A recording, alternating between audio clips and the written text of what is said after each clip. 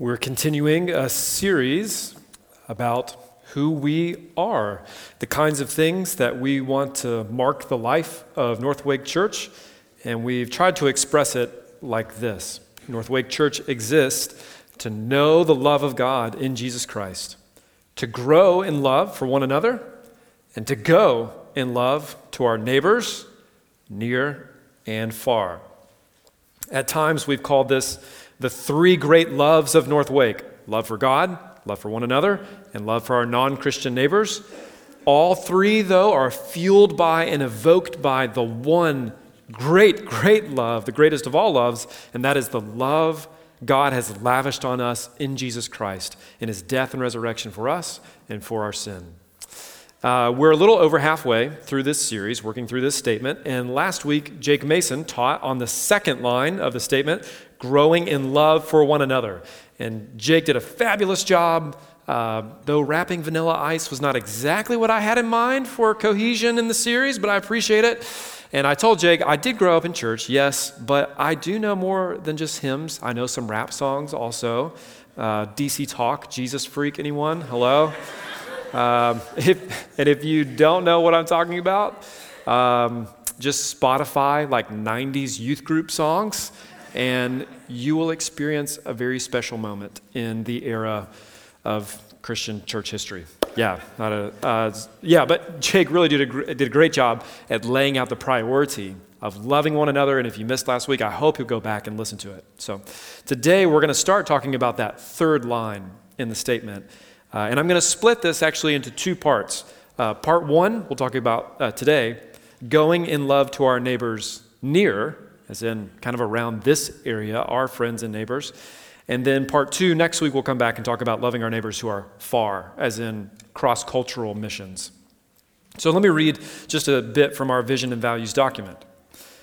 We say, because God has loved us, we want to love our neighbor in authentic witness, meaning we desire to build authentic, loving relationships with our friends, family, neighbors, coworkers, and acquaintances.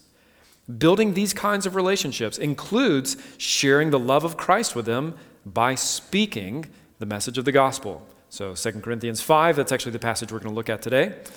And then we want to purposefully extend these relationships to include those who have yet to hear about Christ around the world, so that all peoples might come to know the love of God in Jesus. Matthew 28, we'll look at that next week.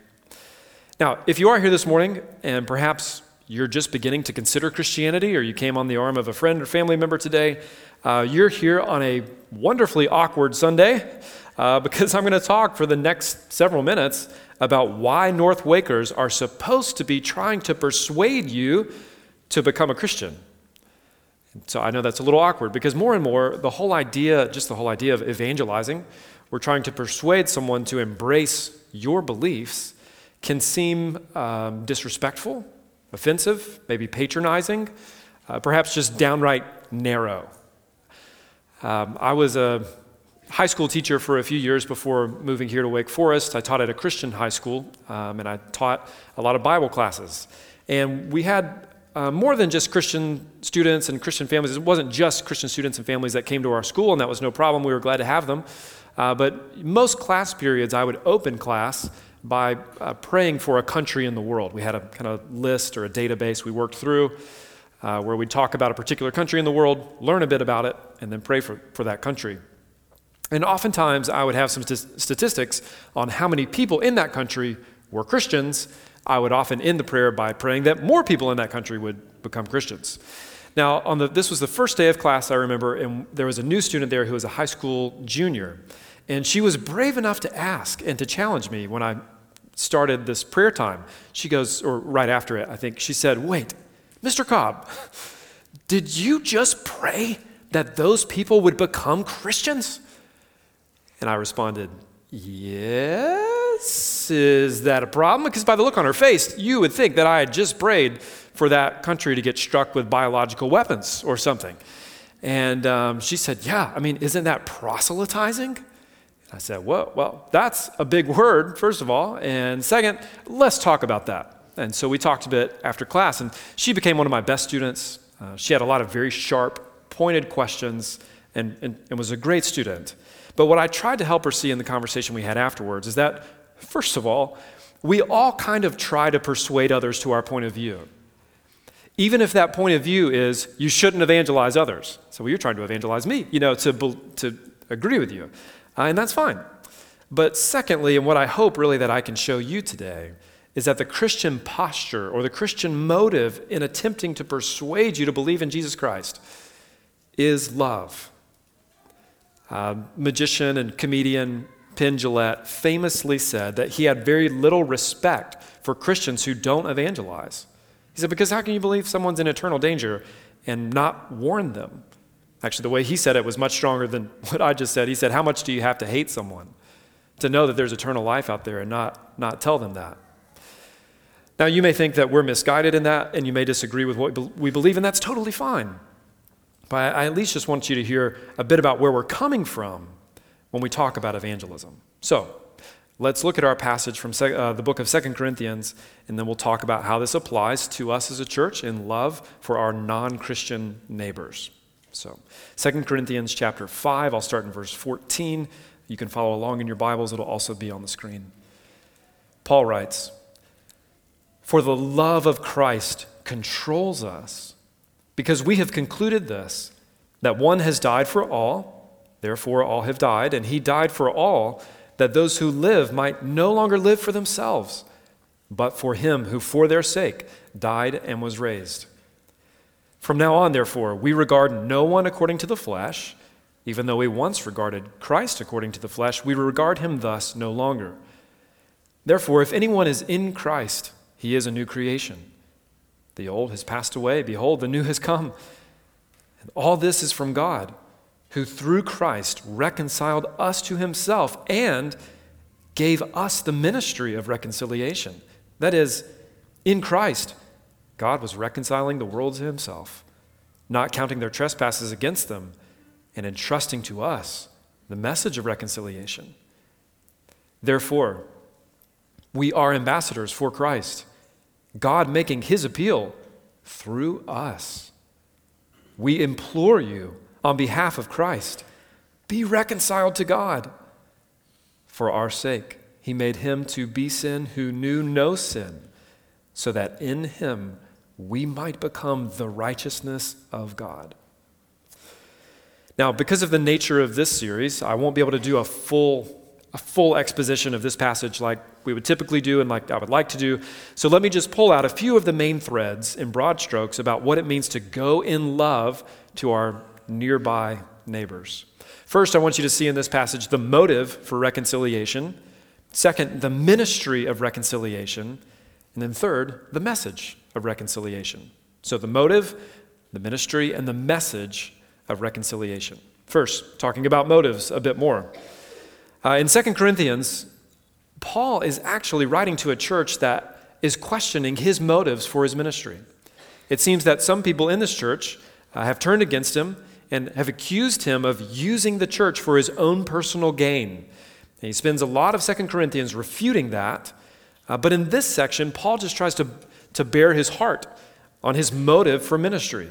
It's Paul and Timothy writing, and they say, "For the love of Christ controls us, because we've concluded this, that one has died for all, therefore all have died, and he died for all, that those who live might no longer live for themselves, but for him who for their sake died and was raised." What's he say his motive is? He says it's the love of Christ. It compels us. It controls us. Meaning the very love of God displayed for us in Christ. It's what captures us. It's what drives us. It leaves us no choice almost. He's saying we're constrained by it to move towards others in love.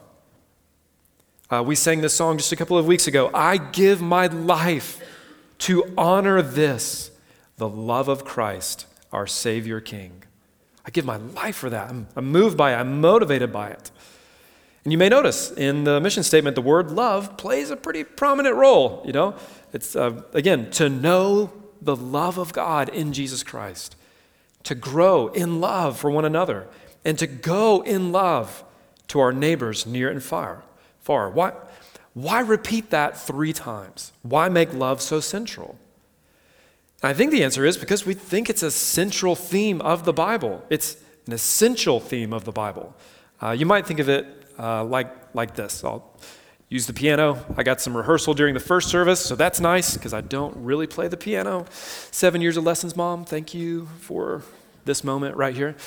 If you think about the Bible as being written in a particular key, say the key of G. So that's a G chord, right? So that would be the root note or the key of a song. Now, it doesn't mean that there's not other chords, other to a song or other themes to the Bible. You've got G, but you've also got, C. You've got D. But the root, the bass note, is still G, right? And there are other notes and themes and chords that are a little darker sometimes. The minor chords. There's quite a bit in the Bible about suffering, persecution, perhaps, judgment. But those things are not incompatible with still the root, with the G chord. So, all right, that's literally all the piano that I know. So I'm glad I could show that to you. And my point in saying that is that, wow, thank you, fan club, right there. Appreciate it. That our mission statement is an attempt to bring out that central theme. And you might say to bring together the three great G's chord of the New Testament: the gospel, the great commandment, and the great commission. If you had to go to the New Testament for a theme, you would find those three things: the gospel, the great commandment, and the great commission. The gospel being perhaps most famously expressed in John 3:16. For God so loved the world that he gave his one and only Son, that whoever believes in him would not perish but have eternal life. The gospel. The great commandment, we looked at that last week and the week before. You shall love the Lord your God with all your heart, soul, mind, and strength. And the second is like it. You shall love your neighbor as yourself.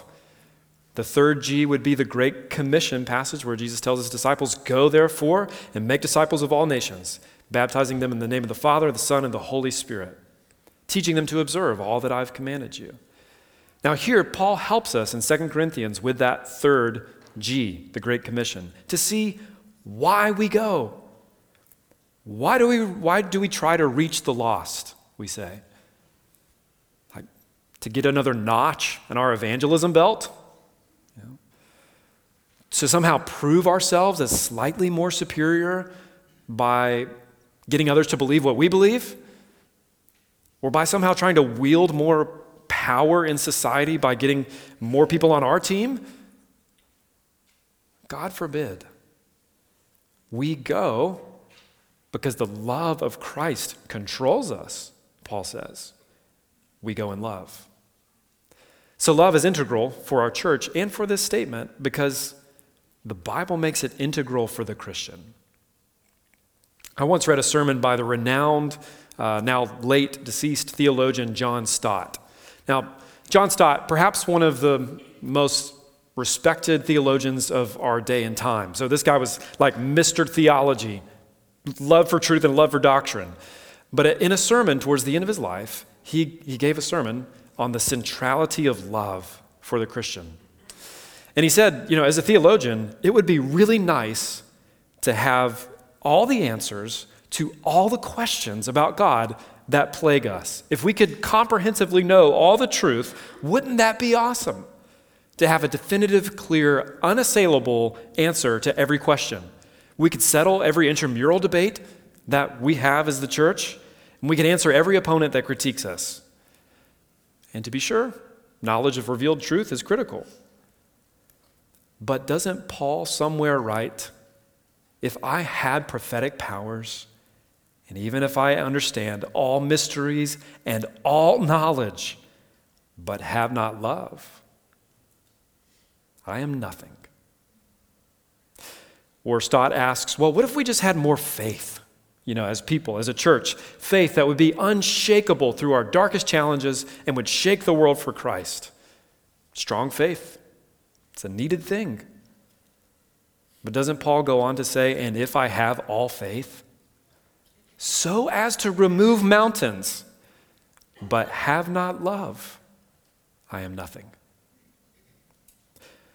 Or perhaps, wouldn't it be great if we could all just have more meaningful experiences of God?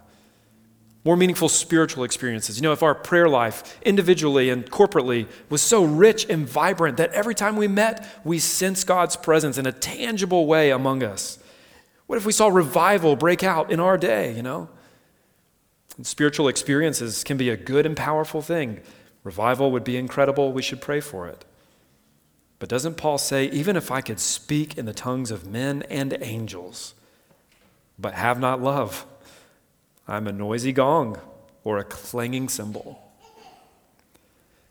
Or perhaps the greatest need of our church is service. People who are really willing to go all in, to commit, to lay it all on the line for Jesus, who will go to the hardest places and do the most dangerous things for God, people who will witness to his name without regard for the cost. They'll give wildly over and above to where our church would never have a financial issue ever. Think of all the ministry that we could do. Think of all the problems that we could sort out. And that sounds good. But doesn't Paul also say, if I give away all I have, and I deliver up my body to be burned at the stake, like as a martyr, as a witness for Christ, if I went that far, but I had not love, I gained nothing. So John Stott concludes, love is the greatest thing in the world. It is not an accident that the first and greatest two commandments are to love the Lord our God with all our being and then to love our neighbor as ourselves. For God is love in his own innermost being. Father, Son, and Holy Spirit are united eternally in self-giving, reciprocal love. Moreover, God has set his love upon us, and he has come in the person of his Son and given himself in love, even to death on the cross. The Holy Spirit pours out God's love into our hearts. He who loves calls us also to love. So love is the principal, the preeminent, the distinguishing characteristic of the people of God. Where there is no love, there is no life, and there is no authentic Christian commitment. Holiness begins with love and ends with love. There is no holiness without love. That is the first thing I learned from my text. Love is the preeminent Christian grace. It's well said, but forget John Stott. The Apostle Paul concludes his chapter. So now faith, hope, and love abide. These three, but the greatest of these is love. So for us as a church, love must be the motive, the driving force for all of our ministry, including going to our neighbors with the message of the gospel. Our motive must be love. And if it is, we'll make progress. Author Stuart Briscoe, he wrote of an experience that he had in South Africa. He said, when the little woman met us at the airport in Kimberley, South Carolina, or South Africa, not South Carolina. I guess I just have travel on my mind. I just drove through there a few days ago. Kimberley, South Africa, she said, would you like to see the whole?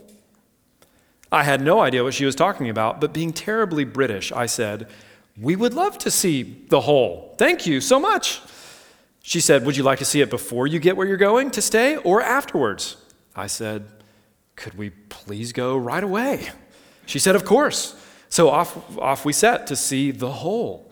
She was obviously excited about this hole. She talked nonstop about it. This hole, she said, is the biggest man-made hole in the world.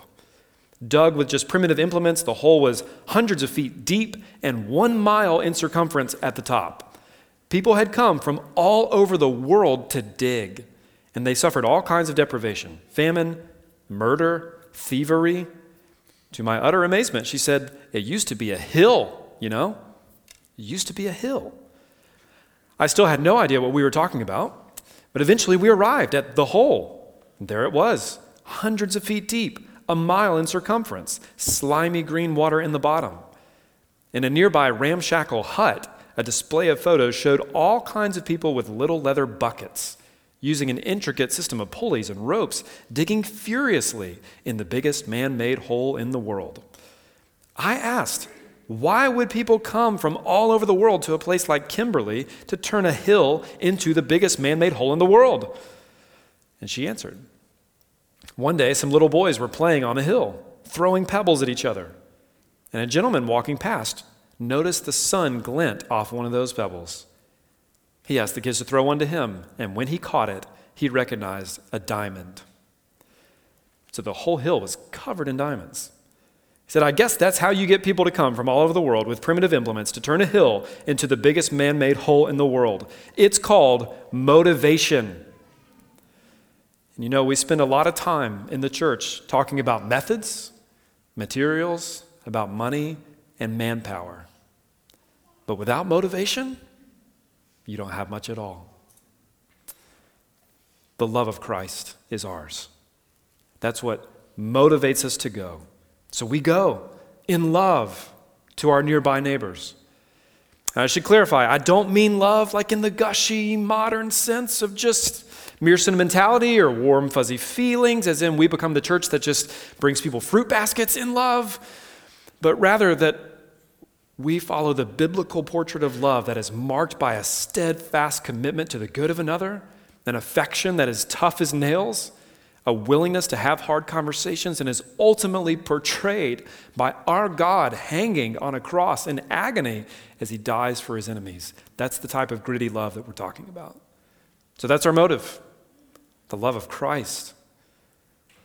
But what should that love motivate us to do? Exactly. So we're motivated. Great. What do we do? Well, that's the ministry of reconciliation. Look back at the passage with me, verse 16. Paul says, from now on, then, therefore, we regard no one according to the flesh. We don't just look at them through normal standards or worldly eyes. Even though we once regarded Christ according to the flesh, we regard him thus no longer. Therefore, if anyone is in Christ, he's a new creation. The old has passed away, behold, the new has come, and all this is from God, who through Christ reconciled us to himself and gave us the ministry of reconciliation. Skip verse 19 for now, look at verse 20. Therefore, we are ambassadors for Christ, God making his appeal through us. We implore you on behalf of Christ, be reconciled to God. So Christians have been given a ministry of seeing others reconciled to God, which of course implies that not everyone is reconciled to him. Many are still estranged, cut off. But God desires that they would be reconciled to him. Thus, he's making an appeal to the world through us, which is an astounding privilege. If you stop and think about this, God would like to make his heartfelt appeal to the world to be reconciled through the church, which means we're his ambassadors, the passage says. Which means, what's an ambassador? We're a representative. An ambassador is someone who lives in a foreign country, but gives input and represents their home country in a different territory. They represent their government or homeland in another territory. Now, it's fascinating to me as I did some reading about ambassadors in the ancient world. In the Roman Empire, apparently the Roman emperor did not send out ambassadors to other countries, like to make peace or solicit ambassadors from other countries. They just destroyed them and then set up governors. They didn't really create ambassadors. People from those lands would have to try to find their best and brightest, and they would send them to Rome to advocate for their homeland. Augustus actually does some humble bragging about this in one of his writings. Actually, it's not humble bragging. He's just straight bragging, I think. But he says, royal embassies from India, never previously seen before by any Roman general, were often sent to me. Our friendship was sought through ambassadors by the Bastarnians and Scythians and by the kings of the Sarmatians, who live on both sides of the Don River, by the kings of the Albanians, the Iberians, and of the Medes. And he goes kind of on and on about all these places and people that sent ambassadors to him to try to, make terms for peace when Rome blazed through their country. They all came to me, he says. How different God is. Rather than waiting for us to come to him, he takes the initiative to send ambassadors throughout the world with a message of reconciliation. Be reconciled to God. That's our message. So what does it look like for us to be those ambassadors? So here's where I'd like to express 2 of the 4 values that sit under love for neighbor. I'll talk about the next 2 next week. So here's just the 2 that speak about loving our neighbor. First, we speak about Jesus.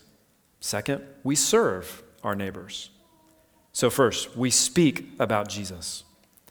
So we believe that hearing the good news of Jesus on the lips of God's people is the way that others will come to be reconciled to God. Therefore, verbal witness of the gospel is critical. This verbal witness is not contrary to the need for exemplary Christian living. In fact, our lives will discredit or adorn the message of Jesus that we carry. But we speak about Jesus.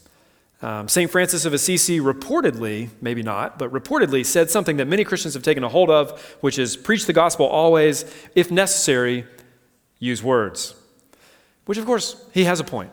And his point is that our lives should be such a clear demonstration of Christ that our people want to know what's up with us. And our actions, they do matter. That's why we included those last 2 sentences. I mean, it's hard to be a good witness for Christ when you're a cheat at your work, or when you sue your neighbor for their dog peeing on your lawn. It's not the best witness, you know. But the truth is, words are necessary. Romans chapter 10 says, how will they believe without hearing? And how will they hear without a preacher? Someone to speak verbally the message of Christ. So Paul says, earlier in chapter 5, he says, therefore, we persuade others. In our passage, he says, we implore you on behalf of Christ, be reconciled to God. And again, maybe this will be helpful for anyone here who's not a Christian. I hope you see that Christianity actually seeks to strike a critical balance in our approach to you and to our other lost friends and neighbors. Because on the one hand, we assert that there is real truth. And on the other hand, we affirm your right to decide what you believe. Both of those things. We do seek to persuade you because we believe there's a spiritual reality.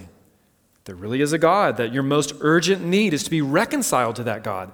But we have no interest in forcing you, trying to manipulate you, or coerce you into our faith. We want you to respond to God on your own volition. And we think he's kind of set things up that way. We think he would have it no other way. So there's not a sword for us in this process. There's no laws that we want to make that would say, you all must believe like we believe. No, we don't want to use manipulative techniques to get you to say a prayer, sign a card, to sway you. Though we do earnestly seek to persuade you of your need for Jesus Christ. Because we believe that's part of our role as ambassadors of Jesus, is to speak on his behalf, to implore you to be reconciled to God. So for those of us who are Christians, to speak the message of the gospel, it's part of the job description. It's right at the top. To urge others to be reconciled to God. Now that said, these conversations usually don't happen all at once, where you get down on your knees and you just beg someone to be reconciled to God. I don't think it usually goes that way. And I think last year I gave you kind of 10 helpful steps that you might consider in sharing Christ with others. I added 2 more to the list so that it could be a 12-step program, which just seemed more fitting. But listen through these with me and think about, where could you start? What could be your next step along the way with someone who's not a believing friend? So first, you can pray for your unbelieving friends and neighbors by name. Make a list. You could let people around you know that you are a Christian. Sometimes it's a great act of bravery just raising the flag. But you can let them know in a natural, unforced way. You can talk about your weekend, talk about your friends, talk about your life. Third, you can ask friends about their faith and just listen. Fourth, you can listen to your friends' problems. Maybe offer to pray for them as they share. Fifth, you can share your problems with others too and testify to how your faith helps you. Six, you could give them a book to read, especially if they have particular concerns or questions or issues. Seventh, you could share your own story. How's God met you in your need? Eighth, you could share the gospel message. I added this one, low-hanging fruit, super easy, pretty obvious. You could use a formal presentation of the gospel, like the story that George and Catherine Robinson talked with us about just before Halloween. Or you can just, in a moment of a conversation, look for a place that you could share something, the hope of Christ. Number 9, you could try to answer their objections and some of their questions. Number 10, you could invite them to a church event, which is one of the things actually we'll be talking about at next week's Vine Project prayer and workshop thing, is how do church events and your own attempts to go to your neighbors in love go together and not compete with each other? How do we work as a team, as a church, to move towards others in love between the things we do here and that you do on your own? We want to talk more about that. Also, coming up soon in Christmas time, we're going to have a Christmas play right here at North Wake, written by one of our own North Wakers. That's going to be really short, simple, but a great chance for you to invite lost friends and neighbors. So more info on that next week and coming up soon. 11, you can offer to just read the Bible with them. If they seem interested or curious, well, let's read the Bible together. I know some North Wakers here who did that for years with their friends before they came to know Christ. 12, you could find some sort of exploratory course like Alpha or Questioning Christianity and listen to it online or find somewhere that has one. So first and foremost, as ambassadors, we speak for Christ. But that's not all we do. There is more to being an ambassador. If you are an ambassador, you live in a foreign country, you don't just speak on behalf of the government, you live in the place where you serve. And you serve the place where you live. So, second, we serve our unbelieving neighbors. Listen to this. Our neighbors are not mere converts to be won. They are people to be loved. Recognizing that the most important conversations often move at the speed of trust, we want to develop genuine friendships with our non-Christian neighbors by opening our lives and homes. We want our presence in Wake Forest and the surrounding areas to be a genuine blessing to our community, regardless of whether they share our beliefs or not. We want to serve our neighbors by leaning into the brokenness that we all experience as fellow humans, whether that be physical, mental, emotional, relational, or spiritual brokenness. And in doing so, we want to offer kind, practical support as well as the hope of the gospel. We want to be known as a place where skeptics, sinners, and sufferers are all welcomed and can encounter God. Now, it's kind of a long paragraph, sorry, but there's quite a bit here. So for sake of time, let me just break what I read into 3 categories for you. Friendship, service, and welcome. Friendship. This means making space in our lives for people who aren't church folk and actually being their friends. Now, this can be a challenge for many of us, myself the chief among them. As you become more involved in church life, sometimes you can be swallowed up by it. But having genuine friendships and spiritual conversations with non-Christians is going to take time. So we must work at prioritizing that. But then second, service. We want to be of practical good to our town. In Jeremiah 29, God tells Israel to seek the welfare of the city where I've sent you into exile and pray to the Lord on its behalf, for in its welfare you will find your welfare. There's a lot of great ways that we can serve our town. Many of you are already doing those things. A few of the ways that we band together to serve this town are through things like the Hope Counseling Center, where we provide free counseling to those in our community who have need of that. Another way would be through something like our Lily Moms ministry that provides a moment of sanity, hot breakfast, childcare, and gospel content for moms in our community. Through our feed ministry, Food Pantry. Pretty soon through the Mercy Health Clinic that's going to start here on November 14th. I believe we'll be their first go at a health clinic. We've had a team of people who have been working really hard to get this up and running, and it's another way that we give kind, practical help to our community. So, friendship, service, and then welcome. We want to be a place where people from all backgrounds are welcomed here and can encounter God. I want that to affect the way that I teach.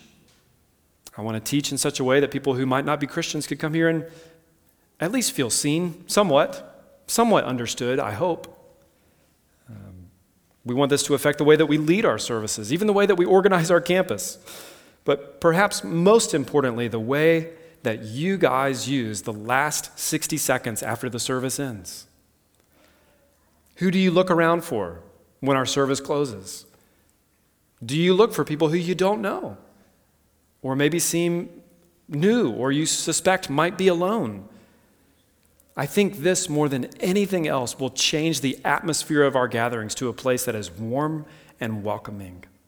So, those are a few ways we live as ambassadors for Christ, by speaking about Jesus and serving Wake Forest and beyond. I mean, it's not just Wake Forest. I know some of you live like Youngsville, Raleigh. We could do the youth thing where you like raise your hand and shout for each place, but let's save that for another day. Paul wants to end this section now that he's taught us about the motive for reconciliation and the ministry of reconciliation. He wants to remind us of the message of reconciliation. Verse 19. That is, in Christ, God was reconciling the world to himself, not counting their trespasses against them, and entrusting to us the message of reconciliation. Therefore, we are ambassadors for Christ, God making his appeal through us. We implore you on behalf of Christ, be reconciled to God. For our sake, he made him to be sin who knew no sin, so that in him we might become the righteousness of God. That's an amazing summary of our message. You have great transgressions, but Christ bore them all for you, so that they might not be counted against you, and that you might be the very righteousness of God, reconciled with him to know his eternal embrace. That's our message, and that's what it cost Christ. He who knew no sin became sin. In 1957, there were 4 men who were climbing the 6,000-foot, nearly vertical north face in the Swiss Alps. 2 of those 4 men disappeared and were never found to this day. The other 2 climbers, 2 guys from Italy, they were Italian, they were stuck on a narrow ledge about 1,000 feet from the summit. And the weather conditions turned bad, and they were completely exhausted, and they were likely just going to die right there on that ledge. And the Swiss Alpine Club said it was far too dangerous to attempt any rescue mission in those conditions, so they forbade anyone from trying. But there was a group of Swiss climbers that decided to try anyway. So they went to the top from the other side and lowered down a climber named Alfred Hellepart 1,000 feet down the 6,000-foot face by a thin cable to try to search out and find and rescue the climbers. And Hellepart, he wrote about his experience in a memoir. And he said, as I was lowered down the summit, my comrades up at the top grew further and further distant until they disappeared from sight. At this moment, I felt an indescribable aloneness. For the first time, I peered down the abyss of the north face of the Eiger. The terror of the sight robbed me of breath. The brooding blackness of the face, falling away in almost endless expanse beneath me, made me look with awful longing to the thin cable disappearing about me in the mist. I was a tiny human being dangling in space between heaven and hell. The sole relief from my terror was my mission to save the climbers below. You know, there are some things, maybe a few things, about our faith, about the Christian faith, that I can explain to you. And then there are some things about our faith that I can only marvel at. For our sake, he made him to be sin who knew no sin, so that in him we might become the righteousness of God. I cannot explain that to you. What in the world does it mean that the perfect Son of God dangled himself between heaven and hell for us? What would that have been like to experience the indescribable aloneness and darkness of being forsaken by the Father on the cross? What terrors did he feel to stare down and swallow the sin of the world and to literally bear hell in my place so that I could be reconciled to God, to be called the very righteousness of God? I don't know that I'll ever get my head around that. But this is our message, and it's beautiful. It's good news. It's ours to cherish, and it's ours to proclaim. So in love, we go to our neighbors who are near. Let's pray.